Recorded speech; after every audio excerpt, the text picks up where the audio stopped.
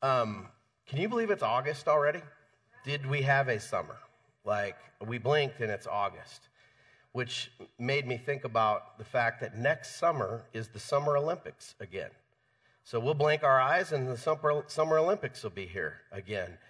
And think about, for the last, I guess it would be 3 years now, the preparation that's had to go for an Olympic athlete to compete in the Olympics. Like, they eat, drink, and sleep their sport, their competition. And the amount of time and effort to even qualify, let alone,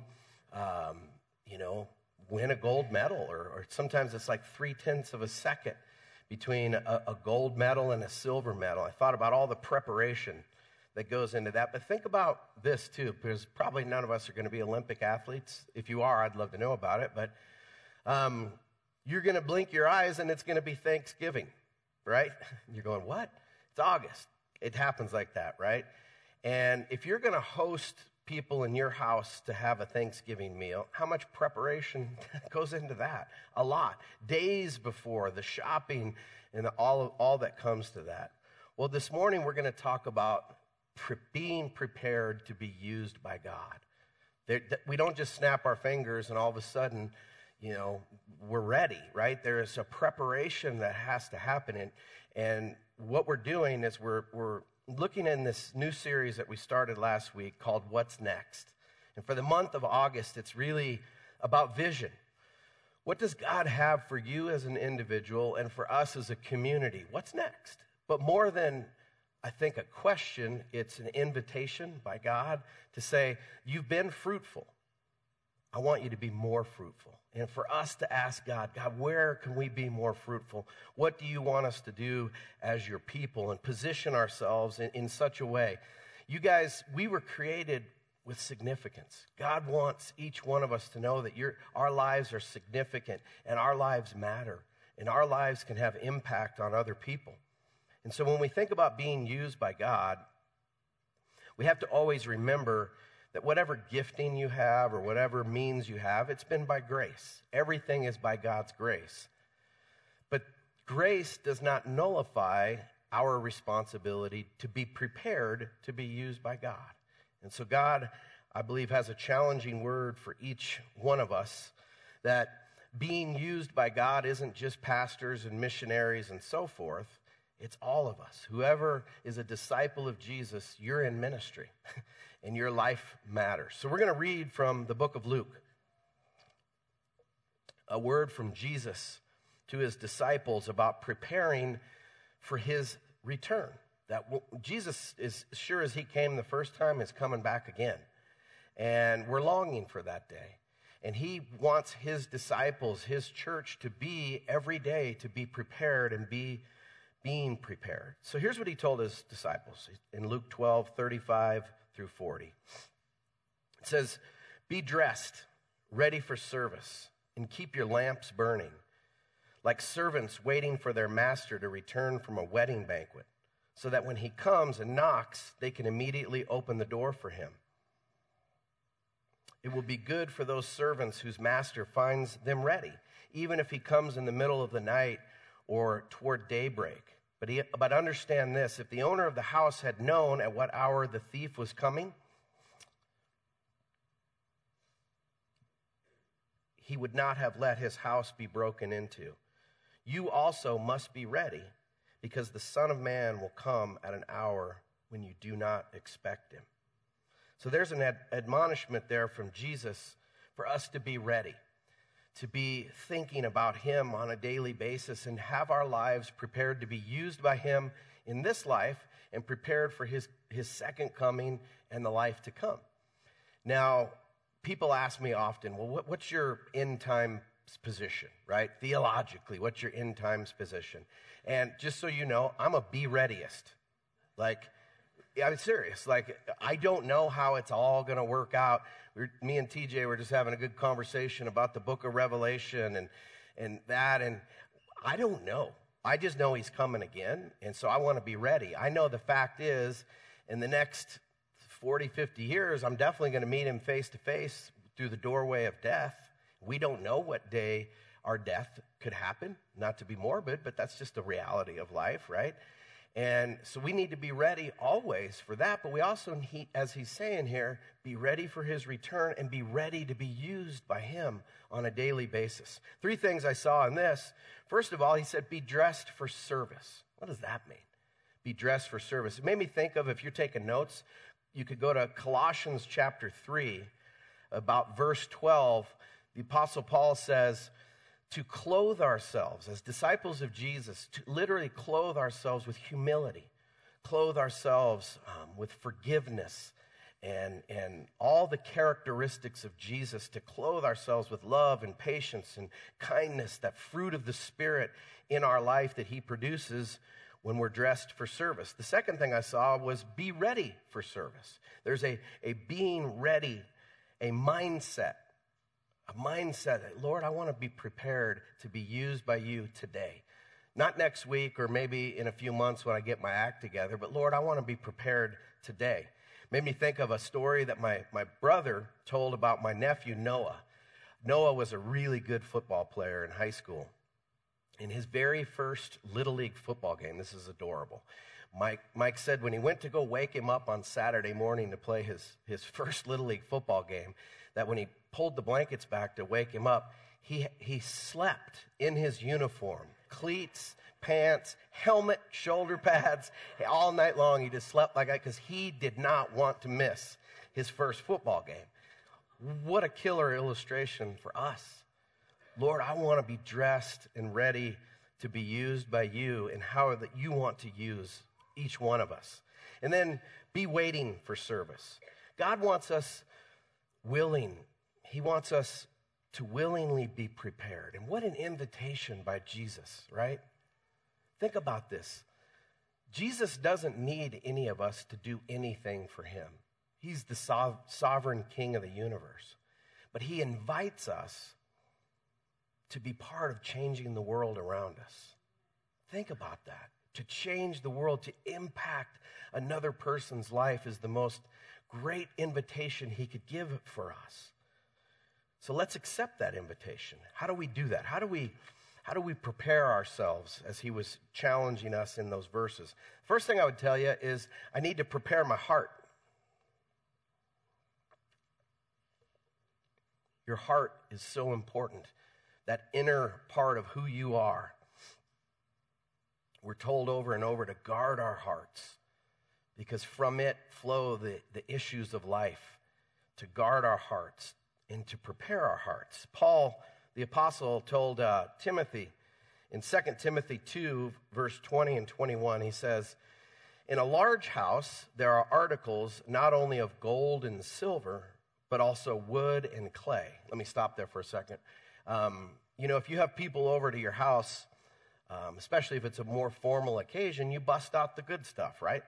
You're not drinking out of Rockies cups that you got at a Rockies game, right? I collect those. Janelle hates those things. But man, they make great 32 ounces to drink out of, but you're not busting those out for guests. So that's what he's trying to make a point here. You have some vessels, utensils in your house that are for common use and some for special use. He goes on to say, some are for special purpose, some are for common use. Those who cleanse themselves from the latter will be instruments for special purposes, made holy, useful to the master, and prepared to do any good work. How many want to be instruments of special purposes of God? Let me see your hands. I want to be an instrument of God's special purposes. And you might be thinking to yourself, he can't use me, right? Well, you bet he can. Ephesians 2, chapter 2, verses 8 through 10 tells us how we're made right with God. It says, for by grace you've been saved through faith.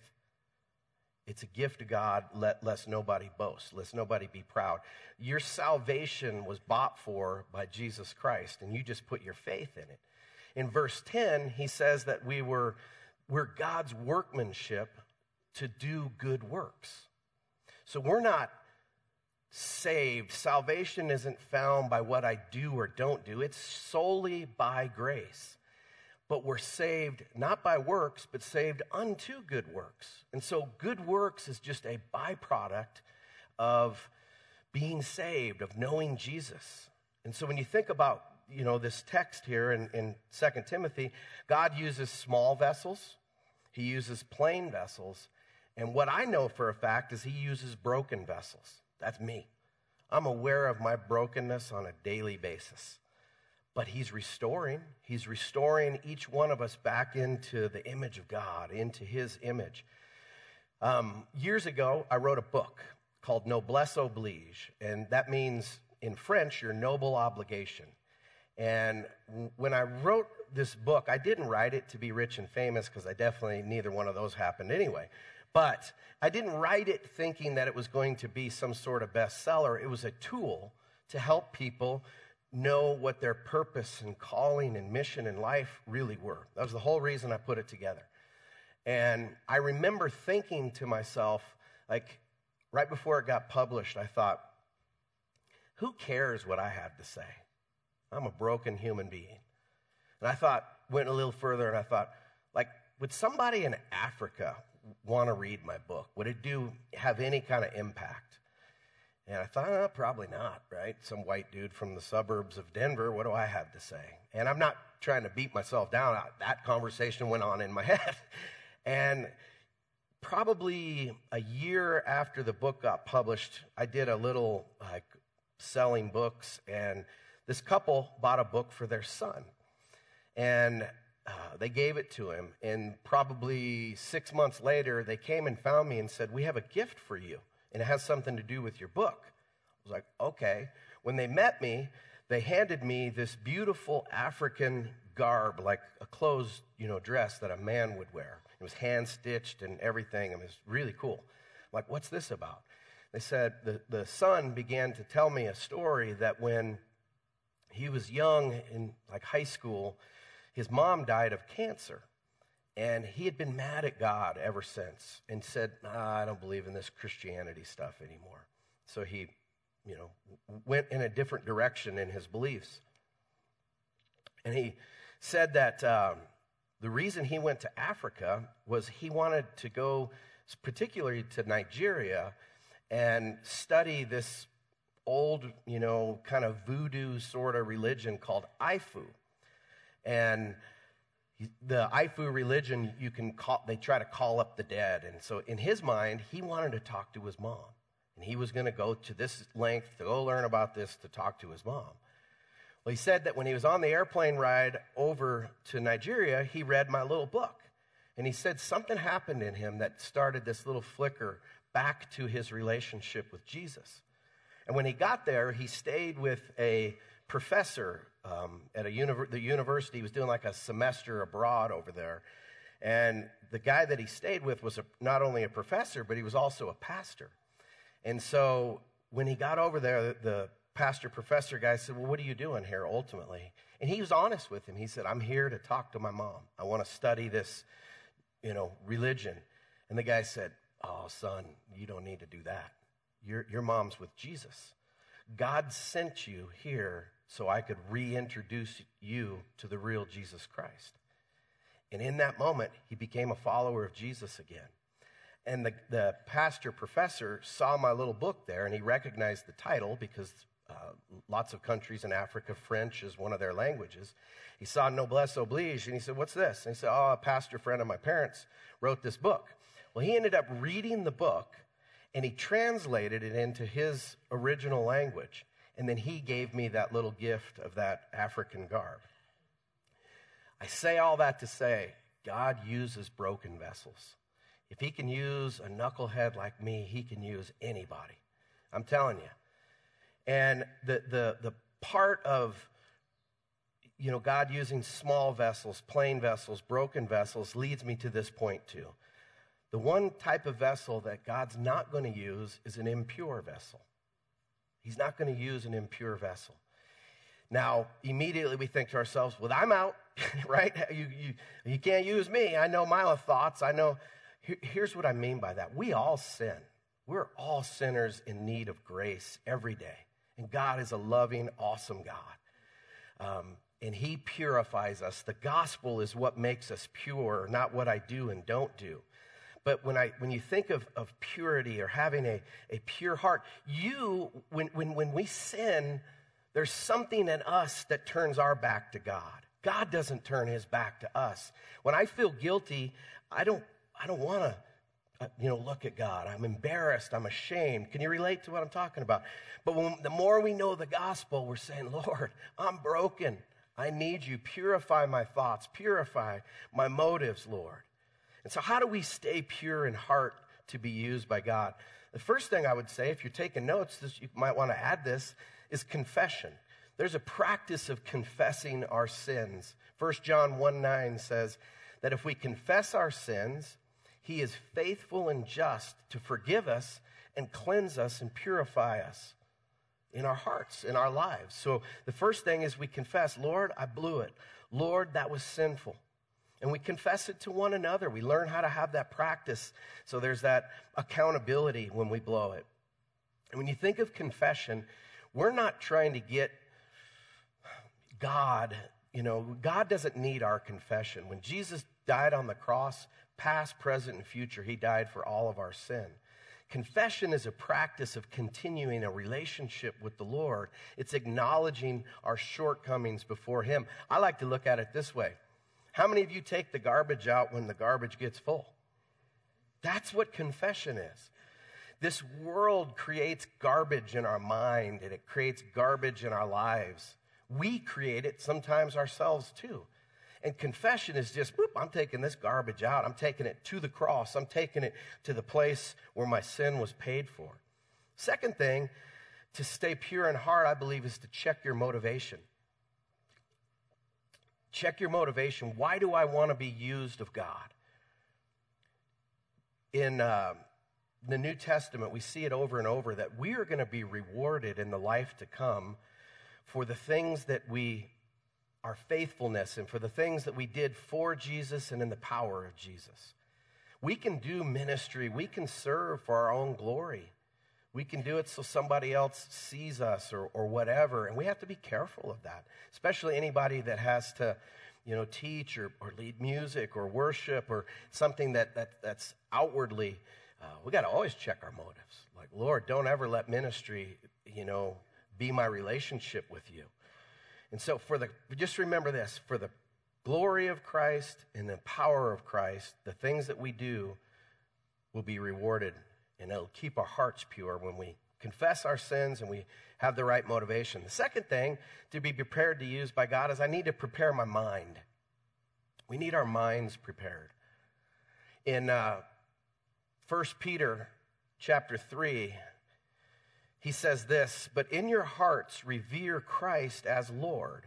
Always be prepared to give an answer to everyone who asks you to give the reason for the hope that you have. But do this with gentleness and respect. I remember when I first became a Christian, I didn't become a believer until I was like 25. Growing up, we were CEO Christians, right? Christmas, Easter only.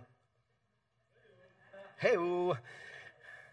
Anyway, some of you, that was new. But we didn't really go to church a whole lot or whatever. It wasn't a huge part of our life. And I remember when I first became a Christian, people would ask me these hard theological questions. Why is there suffering? Why is there this? Why is there that? And I'd be like, I don't know. And I remember going to my pastor and I said, people are asking me these questions I don't have any answer to. And he goes, you're not going to have perfect answers for anybody, but you can give a reason for the hope that you now have. You can give a reason that Jesus changed your life. You don't know why the sky's blue or this happens or whatever happens, but you do know that he changed your life. But if you walk with Jesus long enough, you're going to run into some questions that even challenge your faith. You're going to go through things in your life that challenge what you really believe. So how do we prepare our minds to be used by God? The first thing I see is revere Christ. He said, but in your hearts, revere Christ. That is, set apart Christ as Lord. It's a mindset that, Jesus, you're going to call the shots in my life.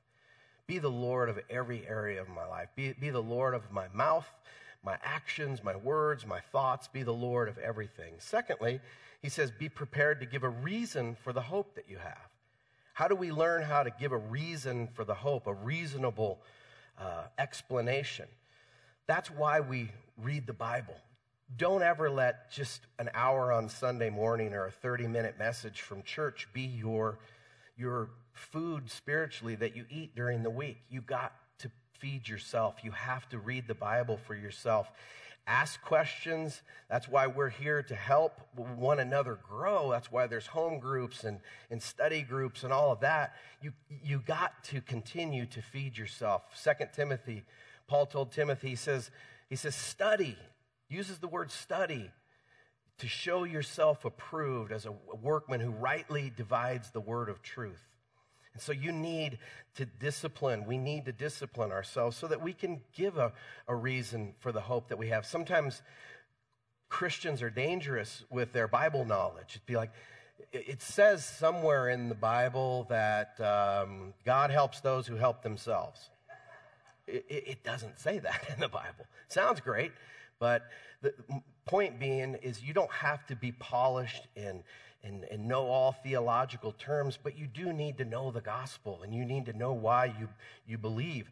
The last Tuesday Night Disciples, the team put together teaching on worldview, that everybody has a worldview, and a worldview is just a set of lenses that you interpret life with. So we want a gospel, biblical worldview. How do I interpret life from the lenses of the gospel? Well, as they were talking through this, I loved what they came up with, that it's sometimes as Christians we say, well, I became a Christian on this day, or when I became a Christian. But the most important thing is, why are you still a Christian? Why are you still following Jesus? Why do you follow? That's the answer of preparing your mind. And I'll tell you this, I am a follower of Jesus because he answers the big questions of life. He answers, what is my purpose? What happens when you die? Why is there suffering? What's gone wrong in this world? Only Jesus gives those answers. I searched prior to being a Christian for all kinds of possibilities. And the only person that gave me real answers to life was when I learned about Jesus and who he was. And then thirdly, though, in preparing our mind, this really does go hand in hand. He says, give your reason for your hope with gentleness and respect. He didn't say get in a fight on Facebook over what you believe. Seriously, some people do that. We get into some ridiculous social media stuff. And I get it, but we got to watch what we say. Is the Jesus that I say I'm following, is he compelling to somebody who watches my life? Like, that's convicting, right? Is my life portraying a Jesus, the Jesus of the Bible, the Jesus of the gospel? Very important. So you prepare your mind. And then lastly, I need to prepare for opportunities. Prepare your heart, prepare your mind, and then prepare for opportunities, because here's the deal. God has set out a path for your life, and as you walk out the path of your life, you are bumping into opportunities on a daily basis to be used of God. Are our eyes open to the things that are around us? That's where we have to learn. Lord, make me aware of people's needs. Make me aware of situations. Make me aware that I'm not just so focused on me and my day that I'm missing out on opportunities that are right around us. In Colossians chapter 4, verses 2 through 6, what a great passage on being prepared for opportunities. He says, devote yourselves to prayer, being watchful and thankful. And pray for us too that God may open a door for our message so that we may proclaim the mystery of Christ, for which I am in chains. Paul wrote this from prison. Pray that I may proclaim it clearly as I should. Be wise in the way you act toward outsiders, meaning those who don't believe. Make the most of every opportunity. Let your conversation always be full of grace, seasoned with salt, so that you may know how to answer everyone. So I see a couple things here. How do we prepare for opportunities? Well, first of all, be prayerful. The prayer is not just to get God to do things for us. Prayer is a conversation with God, to have a relationship with him. Just, and I get it. You say, well, he doesn't talk back. He actually does. Every time you pick up the Bible, he's speaking to you. He speaks through the Holy Spirit. He speaks through other people. And prayer is developing this relationship with him. And when you pray, you're creating a sensitivity in your heart towards God. And so when you're prayerful, you will be more sensitive to the Spirit and opportunities that are around you. He says, be watchful. He says, be authentic. Don't be so spiritual when you're trying to help somebody or tell them about their faith that they don't understand what you're saying. Make sure we're not using Christianese, right? That can become its own language really quick. And people, you start talking things, we got to be careful that we're helping people, not worried about what kind of words we're using, but giving them the gospel, Jesus, the simple part that's there. I've asked Kristen and Joel, will you guys come up here? Kristen and Joel, give them a big hand.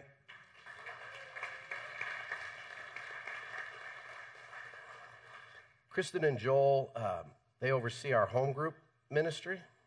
Let me see if I can turn this on. You know what you're doing. They oversee our home group ministry, and Joel's one of the board members of Novation. And I've known them since they were in 9th grade. Like, it's pretty amazing. Like, I got to be their youth pastor. I watched them fall in love, and then I baptized them, and then did their wedding, and now they have their own children, and we dedicated their children. Now their kids are getting baptized. Ashlyn got baptized last week, and we went on a mission trip together, and they were like in high school, and then now their kids are going on mission trips with us, and I was like, I'm getting old. Grandpa Scott. But anyway, I really, really look up to you guys. I do. I've always admired the way that you do exactly what Paul talks about in looking for opportunities to not just demonstrate your faith, but to live out your faith in a way that's appealing to other people. I mean, I say that publicly in front of your church family. You guys do a great job. And I would just maybe wanted you guys to see kind of what goes on in their calendar, in their talks together, and how they actually really take this verse very, very serious. And, what have you guys done to say, you know what, we want to live that out, to be authentic in it? Well, to be honest, I appreciate those kind words, Scott. And as you asked us to do this, I was kind of thinking, are you sure you want us to be up there? Aren't there a lot of other people who do this really well? And so honestly, I don't always feel like I do that really well. But okay, your wife does a great job. She does. Yeah. But to answer the question, so I grew up in the church, and I was around people in the faith, and I went to a Christian school, so it was very comfortable for me to be in that world. And it was difficult for me to be outside of that world and engage with people outside of that context. And I would say maybe 4 or 5 years ago, we really had somewhat of a mental shift where we made a conscious effort to say that we're going to live our life and we're going to be on mission in our life. And while going to the Dominican or serving in specific missional opportunities are great, we really want to engage with the people who are in our neighborhoods, who are in our workplaces, and so on and so forth. And it's a really difficult balance, for sure, because, like we mentioned earlier in the service, our church is great at community, and we have home groups, and we have activities, and we serve each other, and have so many opportunities to do life together, and that's wonderful. But I think there's times and moments where we need to make the choice to engage with our communities. And so that might mean, instead of, Kara, sorry, I don't want to take away from your softball team, but there might be a time where instead of choosing the Novation softball team, you engage with the one that you have with your workplace or with your community. So those are very conscious decisions that Chris and I try to make in terms of how we spend our time and who we spend our time with. Just as one practical example for me is I coach, I'm one of the coaches on my son's football team. And I do that not just to be a volunteer, not just because I like football, but because just by doing that, we have a community of a dozen families that now we know really, really well. We know their kids. We know both sets of parents. And it's a fun place to just engage. And we can be salt and light. And it's nothing more than just being involved and engaging with those in those communities. So I'll hand it over to you to explain your side. Thanks, babe. Okay, so we have 4 kids, and our oldest 2 are young teenagers, and then we have 2 who are still elementary school age. And probably maybe 4 or 5 years ago, I was with Naomi Ingalls, who's part of our church family, and at the time, her oldest daughter was a teenager, and her daughter's friend called her. And I was just listening to Naomi's side of the conversation, and I think that maybe the friend had a boyfriend break up with her or something. But she was calling Naomi, and I was listening to Naomi care about her daughter's friend, and God really convicted me and impressed on my heart in that moment, love your child's friends. And it sounds small, but it's actually a very practical way that we are intentional in just opening our lives and both literally and figuratively making more room at our table. I think my natural inclination previously has kind of been to say no.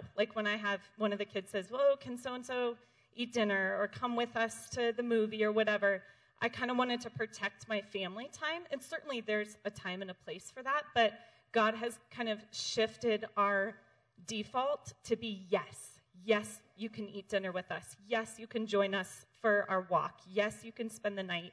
And it's been really wonderful to see my kids' friends find a place in our home where they feel welcome and heard and seen. And just the other night, my daughter's best friend was eating dinner with us, and we were, going around the table, and we were actually talking about Ephesians 2:10. We were talking about that verse and about what it means for my kids as they're going into their new school year. And her friend was joining our conversation. She was talking about her goals, and it sounds small, and it's easy to think well, I would live missionally or live differently if my life was different, if I had more time, if I had more money, if I had a different job or just a different set of circumstances. But I think one of the things that God has really shown Joel and I is just that this life isn't an accident. The place that we live and the families that are on our kids' sports teams and the schools that my kids go to, it's not an accident, that there's intentional work to be done there for us. And it's joyful. The connections, the community, the people, our life is richer because of it. That's excellent. Thank you, guys. Real quick before you go, what if your kids' friends annoy you, though? I'm just kidding. Just take it. You thought that was serious. No, you gotta work through that. Yeah, if your kids' friends annoy you, talk to Joel and Kristen. They obviously know what they're doing. It's the sphere of influence. I mean, work, family, neighborhood, hobbies. God wants the salt, not in the shaker, but to get out into the world. We're the salt of the earth, Jesus said. And salt is a flavor enhancer. It creates thirst. It's a healing agent. And so when he used that illustration as salt, or let your conversation be seasoned with salt, it's there for a specific reason for us to remember that. Would you stand with me? I want to pray. I know in a message like this, some of you are going, God can't use me. I know it. And you're going, well, how did you know? Because I think it all the time myself. But it's not about you, and it's not about me. And the quicker we realize that it's not about us, it's about him working in and through us and us cooperating with him, pressure's off. He's going to get the glory. He's going to get the honor. You get the privilege of being to partner with God and in changing the world for the better. I can't think of a greater calling than him doing that. So today, will you say yes to that? And before I pray, if you've never said yes to Jesus, today is the day to say yes to him. Today is the day to say, you know what, Lord, I don't want to be my own boss. I don't want to call the shots in my life. Maybe you're thinking, I've messed up my life. Jesus is the Savior. He's the healer. He came and lived a perfect life and died on the cross to pay for our sins. You don't pay for your sins. Only he could do that. And now when he gives you new life and you say yes to him as Savior, you begin to follow him as his disciple, he'll teach you how to live. Don't try to clean up your life before you come to Jesus. Come now and then let him have his way. He can use any of us, and he does. If you read the Bible long enough, you'll realize he used a lot of misfits and broken people. And his lineage is broken people and crazy stuff. And yet he chose to identify with us. Let him touch your life today. Let him pour out his Spirit fresh and new on you. Would you believe him more than you disbelieve in yourself? Would you believe in him? Father, as we close our time together this morning, we thank you for the impartation of new life. Help us to draw on your resources and the Spirit that you've given us, Lord. I think of the verse that says you've given us everything that we need for life and godliness through Jesus. Help us to access that. We don't need more of you. You need more of us. So, Lord, we give you our hearts, our minds, and help us, starting even now, to look for opportunities to be your hands and feet in a hurting world, to give a reason for the hope that we have. Lord, always with gentleness and respect. We love you. God, I thank you for this church family, this community. God, I pray as we're continuing to accept your invitation to more and what's next, that you would use us in a greater way to impact our literal neighbors, our literal community right here around us. For your glory, amen.